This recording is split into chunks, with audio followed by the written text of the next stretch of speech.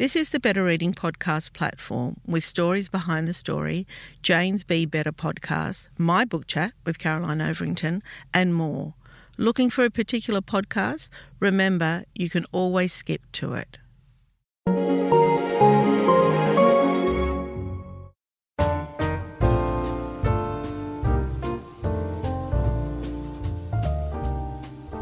Welcome to the Better Reading podcast, Stories Behind the Story, brought to you by Belinda Audio. Listen to Belinda audiobooks anywhere, everywhere. Hi, this is Cheryl Arkle from the Better Reading podcast, Stories Behind the Story. We talk to authors about how they came to tell us their story. Tony Birch, welcome to Better Reading. Thank you very much for having me. Tony is the author of 4 novels, 5 short fiction collections and 2 poetry books. In 2022, his book, Dark as Last Night, was awarded the Christina Stead Literary Prize and the Steele Rudd Literary Award. The book was also shortlisted for the 2022 Prime Minister's Literary Award for Fiction. He's here today to talk about his latest novel, Women and Children. It's a story about love and courage between 2 sisters and a sudden loss of childhood innocence. Now, Tony is a Fitzroy Black. He's an Indigenous person from there. Can you explain what that is? I haven't heard Fitzroy Black before. It was the greatest tribe in Australia. So the term was actually created by an Aboriginal artist, great friend of mine, Destiny Deacon. And it was to recognise that a lot of Aboriginal people who had lived in Fitzroy, particularly from the end of the Second World War onwards, so it was a very, very strong Aboriginal community, particularly from the 1960s onwards. A lot of political grassroots activism began in Fitzroy. And Destiny dealt with that term in a way that said, well, wherever else we come from, essentially this is who we are. We're a diaspora, and we're sort of a ragtag bunch at the best of times, and rather than have to adhere to some traditional country and name, which is obviously important, we're certainly not devaluing that. Destiny's idea was that what though held us all in common, anyone who'd grown up there, was Fitzroy. So Fitzroy Black became a provocative term that she created and worked with in her artwork. But then for many of us since then, so that's now been getting on to 30 years, it's a really great way to sort of mutual recognition of other people who went through that experience. And the fact that, well, it confounds some people makes it even more enjoyable. Mm-hmm. I like having labels. I'm a Lebanese Australian, right? And I live in the inner west. And largely you could say that Western Sydney is Arab, and it's usually 2nd or 3rd generation, but there is that feeling. And I really value identifying with that community. It makes me feel that I belong. I love it. Yeah, and it's an interesting issue because there's often a negative connotation when people say, where are you from? And people become, in some cases, rightly offended that, where do you mean, where do I come from? I was born in Western Sydney or whatever, or Fitzroy. But I can tell you now, for Aboriginal people, when you say, where do you come from, it's actually a recognition. And, I went to school actually with a lot of Lebanese kids in the 70s from Brunswick. And before that, I went to Catholic school and all my mates were Italian. And when I went to my first high school, a lot of my mates were Greek Australian and we're still friends today. And, the fact that their parents or they themselves were born in Greece is something we talk about a lot. It doesn't make them less Australian or it doesn't make them less valued, but I think it's important. A friend of mine once told me about growing up in the Mediterranean in the island of Lipari, and I just thought, wow, it's amazing. She ends up in Richmond in a fruit and veg shop, Yeah. So telling your story of where you come from isn't a way of saying, well, you're not really from here. Alexis Wright has written about this, and I've written about this in relationship to Alexis's work, is that she asks questions like, questions that no one else have ever asked. She says that, when people come to Australia from Europe, do their ancestors come with them? That's a really profound question. She means that in a truly spiritual sense. So I think that for Aboriginal people, knowing that there are people here who themselves or their parents or grandparents came from all over the world, it's like saying, well, tell me about your country of origin, which again is not to say that where you are now isn't as equally valued, or it's not suggesting that you don't have a place here. I agree with that. I interviewed Brian Brown recently, the actor, and I didn't know he was from Panania, which is right near Bankstown, right? Mm-hmm. And that is Western Sydney. And what I loved about our conversation was that he still had that connection, and those people have the connection with him. There's an ownership of Brian Brown in Western Sydney. And it doesn't surprise me to hear he comes from Western Sydney.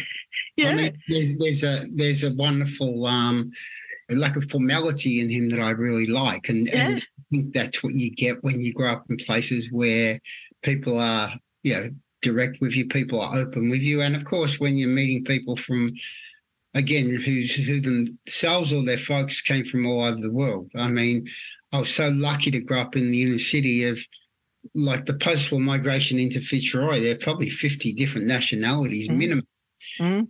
When you grow up amongst kids from all over the world and you wish to play on a piece of land called the flat, which is a very poetic term for a flat piece of land with nothing on it. Yeah. So it was just that.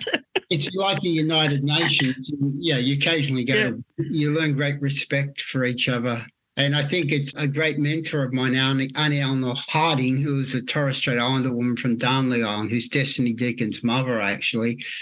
She talked about the potential of conflict between women of different ethnicities, but then she said, but in the end, she said, you sometimes got to bath your kid in the same bath water. You've got to cook for them on the same kitchenette in a boarding house. She said, so you've got to find a way to get on with people. And she reckons that living in a boarding house in Fitzroy and meeting women from all over the world taught her to accept other people and likewise for them to accept her. She talks about women from Italy seeing her very black face and being actually frightened, who is this dark woman, and then becoming very, very great friends with her.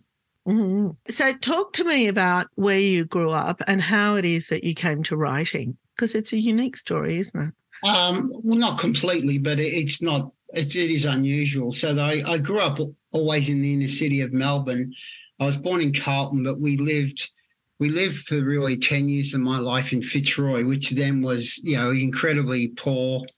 And again, migrants, black fellas, poor white people, had a really notorious reputation, some of it which wasn't justified, some was, but it was the suburb that was regarded as a sort of no-go zone of Melbourne up until the 70s when gentrification began. But our house was demolished to build a public housing estate, high-rise estate, we call them in Melbourne. And so we were pushed out of Fitzroy, as were about 8 households of my extended family. And we went to live on a housing commission estate. So in Richmond, again, not suburban houses like you would probably know from out of Western Sydney, but high-rise estates in the inner city were really being built all over Melbourne at the time. So we lived on a housing estate in Richmond, and my mum just got really sick of it. So we moved out of there when I was about 14 and went to live in Conning, which again was, regardless, a pretty rough suburb. But we were so lucky when we lived in Conning. We lived right next to the river. So I spent a lot of time on the river. And so that I had a really a complicated childhood, but, really educational, I think. And then I got expelled from a couple of high schools in 1 year, which is not easy to do. No, you almost need a medal for that. I had some really terrible jobs, like meaning jobs. I was a cleaner and I was a telegram boy. And then I was lucky when I was 21, I got into the fire brigade here in Melbourne. That itself was a real change for me because it's a very disciplined job, but also you're given a lot of responsibility, and I think I responded to that. And then when I was about 28, because I was really smart at school, just didn't do any work, I decided to do what you romantically call night school. Mm-hmm. So I did a year 12 at a TAFE college in Broadmeadows, which again is a very strong working class part of Melbourne, very similar to Western Sydney, although it's in the north in Melbourne. be very similar demographic. Did a year 12 there, and then did really well, like as in academic marks. Started at Melbourne University the year after. I think I was 30. And I didn't know what I was going to do at university. I started an arts degree, and I had this sort of, when people would say, what are you doing? I say, oh, I'm going to do a teaching degree. But that was just to make up a story that I was going to get a job. I had no intention of being a high school teacher. And I just stayed there. I actually ended up doing a PhD, got a job in the history department. So I taught Aboriginal history and Australian history for about 4 years. And then in the early 2000s, I started to write short fiction. And at the same time, I was actually doing some sessional teaching in creative writing, in creative nonfiction, just, essay writing. And then I actually really enjoyed that form of teaching. So in 2002, I moved to the English department and taught there for about 13 years. And then I moved to Victoria University, and then I've only just moved back to Melbourne University. I applied for a position of Professor of Australian Literature. So that's what I'm doing for the next 3 years. So it's kind of not a linear path to writing, but firstly, what did your family think of you going to university after that wayward teenagehood? Were they surprised? Yeah, I reckon. I mean, my mum knew I was smart. Like when I was in primary school, I was taught by the Christian Brothers, and I actually did really well academically. So I knew I was smart. Now, it was an odd reaction because I had got really good year 12 results. So they would say, well, you're going to university because you've done really well at year 12. But when I told my mum, she actually looked really afraid. I still reckon she looked fearful. And I think that what she was thinking was that, okay, he might have got this far, but he really gets shown up, because no one from our family I think my older brother did year 10 maybe, but no one had gone near a university.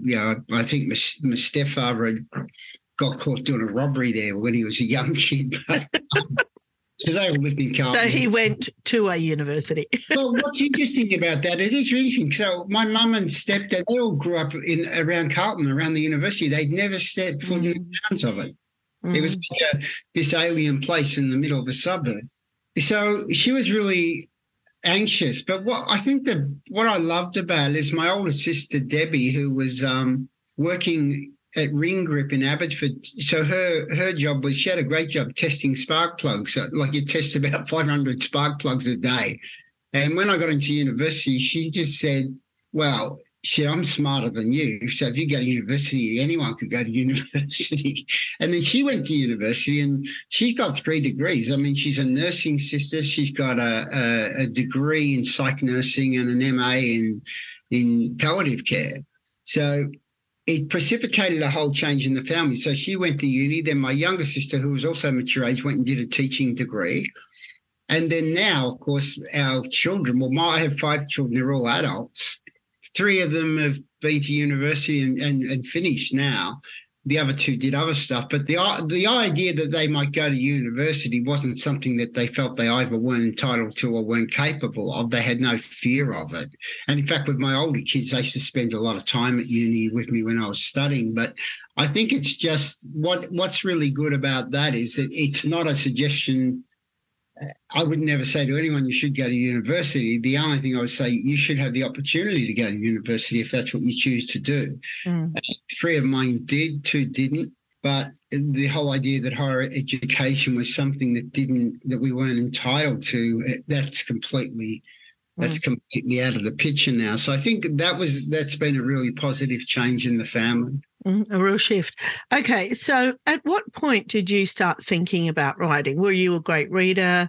Was it something you aspired to, or was it what led you to write your first piece? I'm still not aspiring to it. Look, I've always been a great reader, and I've just had a school library named after me, a local high school library. Oh, congrats.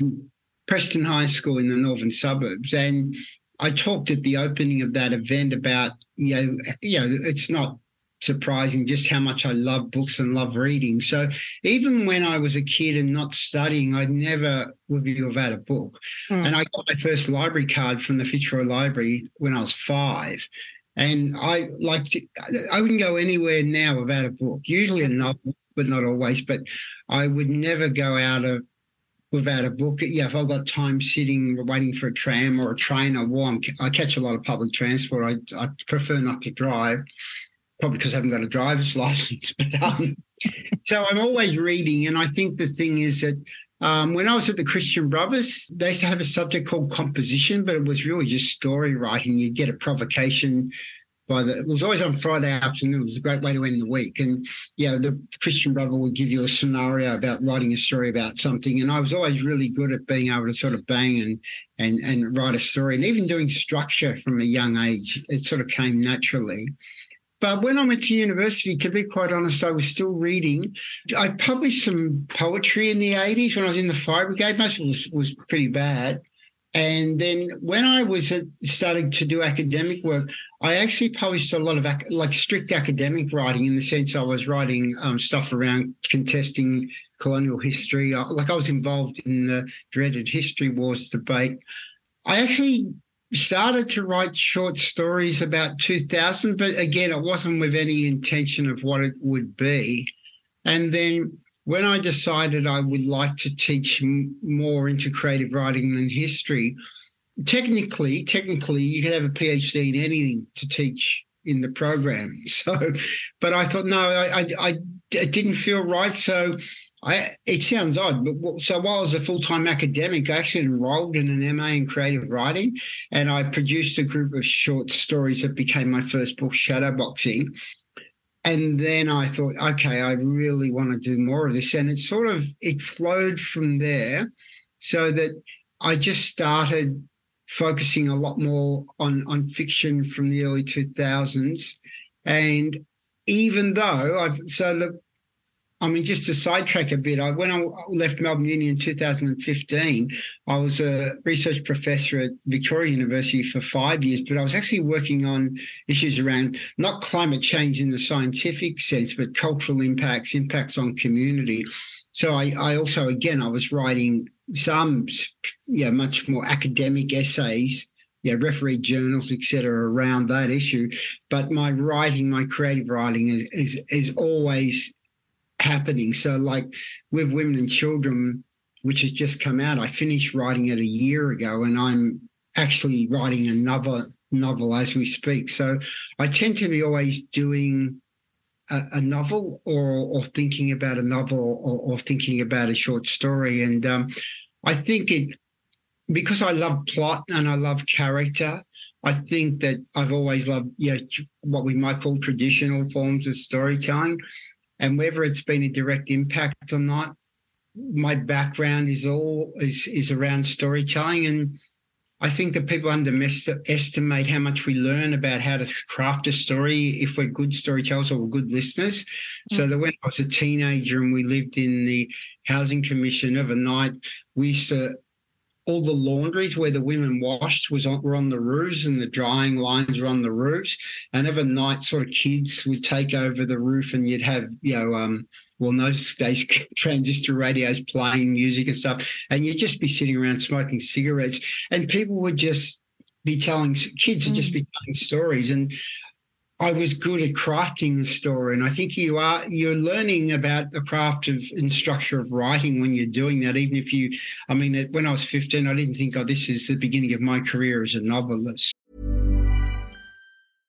Hey, I'm Ryan Reynolds. At Mint Mobile, we like to do the opposite of what Big Wireless does. They charge you a lot, we charge you a little. So naturally, when they announced they'd be raising their prices due to inflation, we decided to deflate our prices due to not hating you.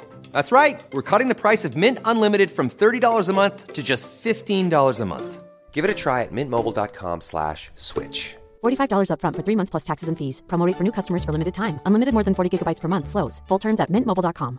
Ryan Reynolds here from Mint Mobile. With the price of just about everything going up during inflation, we thought we'd bring our prices down. So to help us, we brought in a reverse auctioneer, which is apparently a thing. Mint Mobile Unlimited Premium Wireless. How to get 30, 30, bit to get 30, bit to get 20, 20, 20, bit to get 20, 20, bit to get 15, 15, 15, 15, just $15 a month? Sold! Give it a try at mintmobile.com/switch. $45 up front for 3 months plus taxes and fees. Promo rate for new customers for limited time. Unlimited more than 40 gigabytes per month. Slows full terms at mintmobile.com.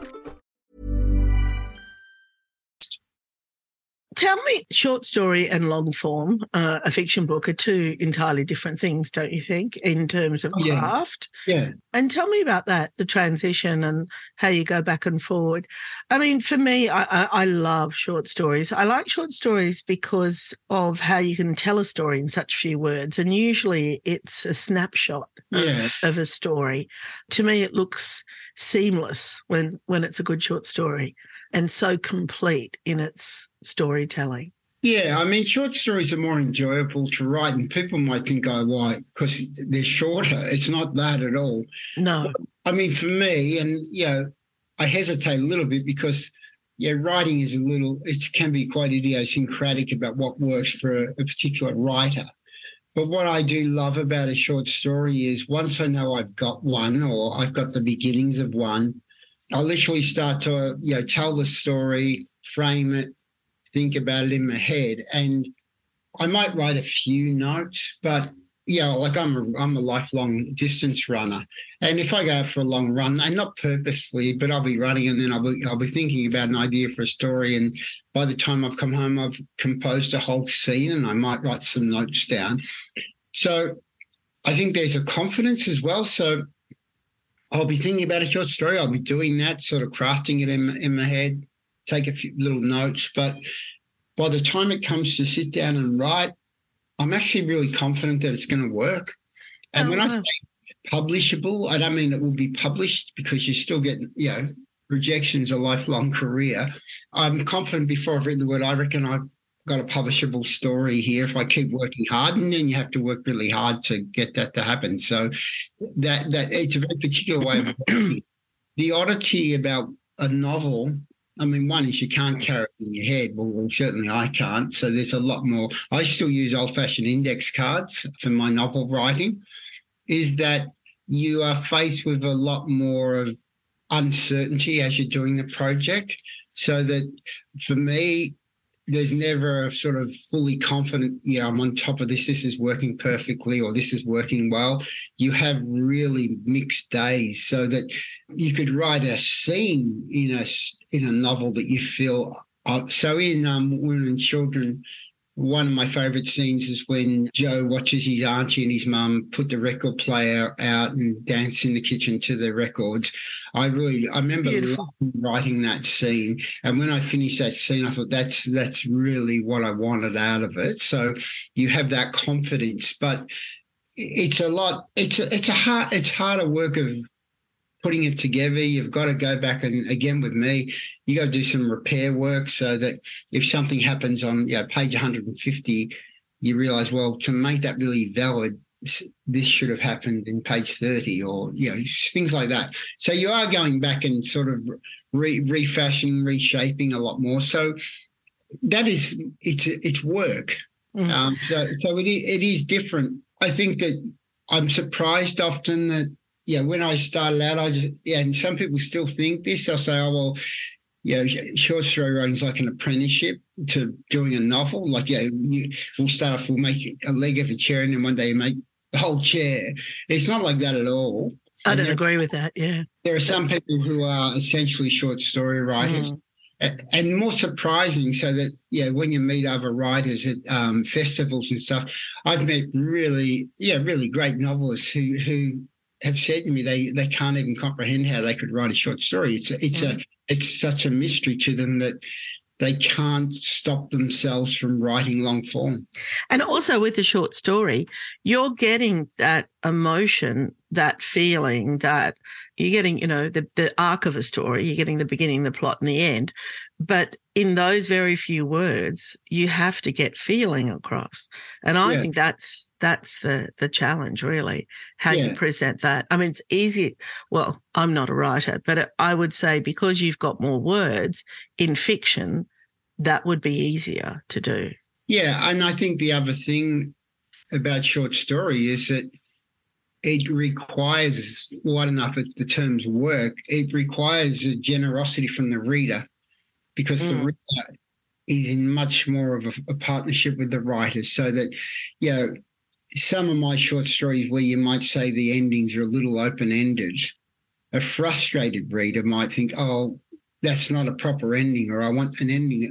A good reader and a generous reader will love the fact that you've left them something to really contemplate, and that's what I love. So I remember a very distinct story of mine, The Ghost of Hank Williams.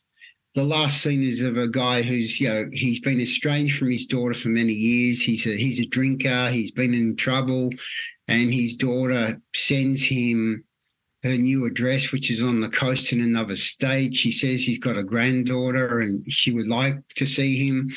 And he goes to the railway station, he buys a ticket, and then he goes home and he packs his case. And the last scene is him sitting in the park when he's on the way to the station, and he stops and sits down. And I wanted to end the story in a way, I think, does he have the courage to get up and keep going, which is harder, or does he go back home and just go and have another drink? And I didn't want to resolve that, because I would like the reader to think that's really the point of the story, to contemplate what courage does it take to face your demons and to maybe seek redemption, as opposed to what might be seen as a tragedy. But the easiest way out for this guy would be not to go and get back on the drink. But I don't know what he did. And I like the fact that that's asking the reader to think about what might happen rather than you conclude it for them. I like that a lot. Tell me why the idea of women and children came from. Well, as a sort of idea, it came from the title. So that in my life, so being a survivor of domestic violence, both as a kid and a witness to my mum being assaulted many times over many years, you're a survivor. That's obvious. And we know that domestic violence is a crime overwhelmingly committed by men against women and children. So that when it's spoken about, women and children, of course, are the innocent victims of this crime. But then being a male child, you also grow up to be a man, and therefore that you don't have to be a perpetrator to be complicit in that crime, because as a man, it's important to stand up and speak about domestic violence. It's important when men act in a way that's wrong, that you talk about that. It's really, so I've got 4 daughters. I need to be a role model, not for them, but them to see me as a man who rejects violence. So it was really to do with that sort of feeling of complexity. That was one thing.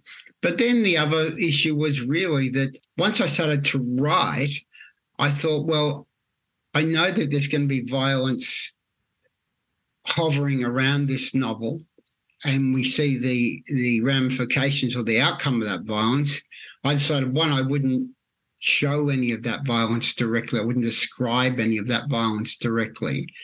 But secondly, that I wanted to convey the fact that the home that these children grow up in, Joe and Ruby, is a loving home. Not only that, but they have loving men around them. So in the case of Charlie, the grandfather, and his mate Ranji, and that wasn't to sort of soften the book in a political way.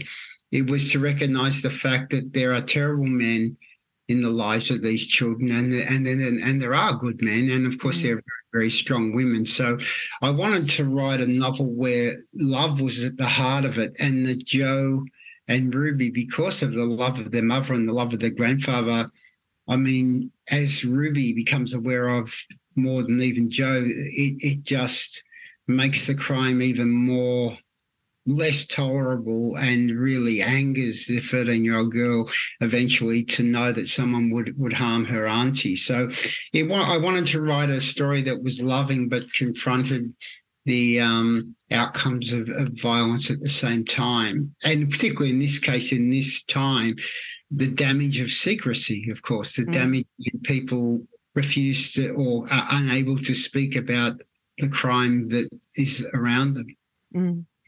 Okay, we're out of time. I just want to say something about your work. There is from my perspective as a reader, there's a softness to its harshness, if you like.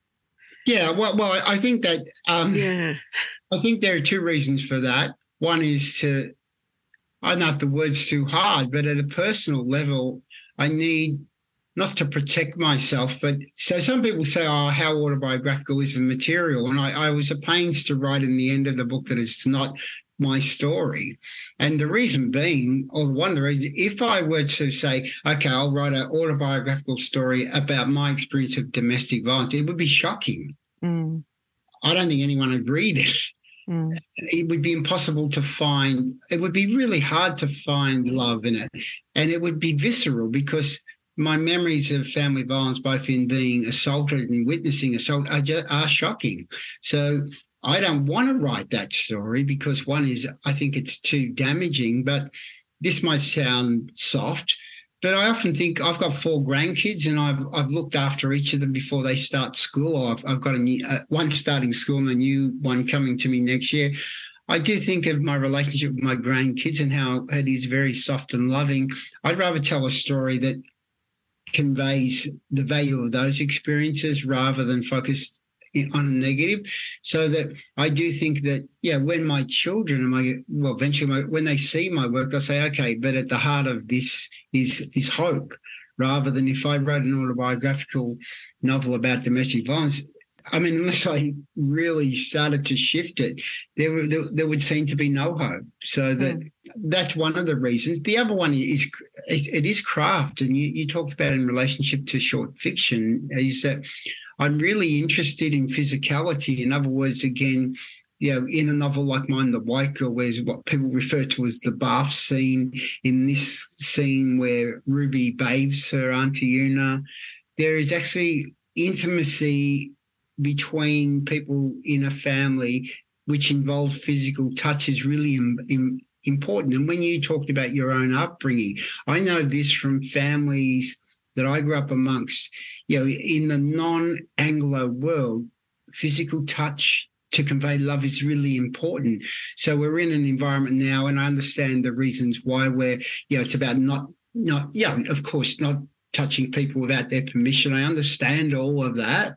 But in my family, hugging, holding on to people is really important. So in my work, there's a lot of physical touch without anyone ever saying, I love you. The love is conveyed through physicality. So I like that tenderness to be the opposite of course, physicality, which is damaging. And I think that the softness of a hand, there's a great Alice Walker poem called Women, and she says in the poem, these women have fists as well as hands.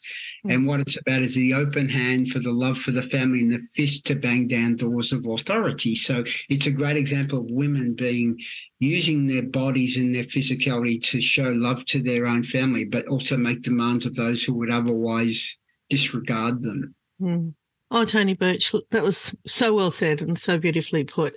The book is called Women and Children. Congratulations, and thank you so much for your time. Thank you very much for having me.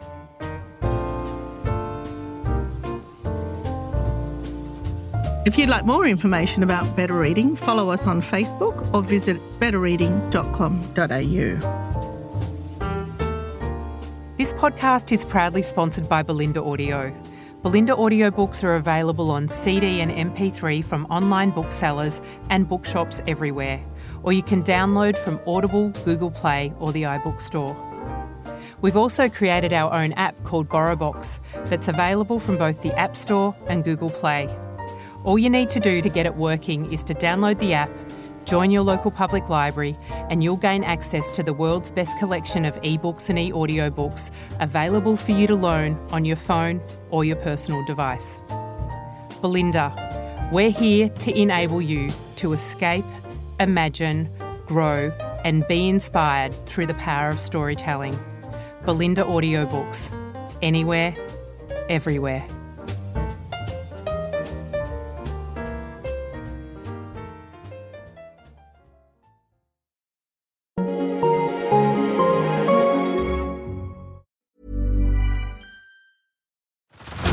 Head over to Hulu this March, where our new shows and movies will keep you streaming all month long. catch the acclaimed movie All of Us Strangers, starring Paul Mescal and Andrew Scott. Stream the new Hulu original limited series We Were the Lucky Ones with Joey King and Logan Lerman. And don't forget about Grey's Anatomy. Every Grey's episode ever is now streaming on Hulu. So, what are you waiting for? Go stream something new on Hulu. Join us today during the Jeep Celebration event. Right now, get 20% below MSRP for an average of $15,178 under MSRP on the purchase of a 2023 Jeep Grand Cherokee Overland 4xE or Summit 4xE. Not compatible with lease offers or with any other consumer incentive offers. $15,178 average based on 20% below average MSRP from all 2023 Grand Cherokee Overland 4xE and Summit 4xE models in dealer stock. Residency restrictions apply. Take retail delivery from dealer stock by 4/1. Jeep is a registered trademark. Don't you love an extra $100 in your pocket? Have a TurboTax expert file your taxes for you by March 31st to get $100 back instantly. Because no matter what moves you made last year, TurboTax makes them count. That means getting $100 back and 100% accurate taxes, only from Intuit TurboTax. Must file by 3/31. Credit only applicable to federal filing fees with TurboTax full service. Offer can be modified or terminated at any time. If you enjoyed this podcast, leave us a review and check out the other podcasts on the Better Reading Network.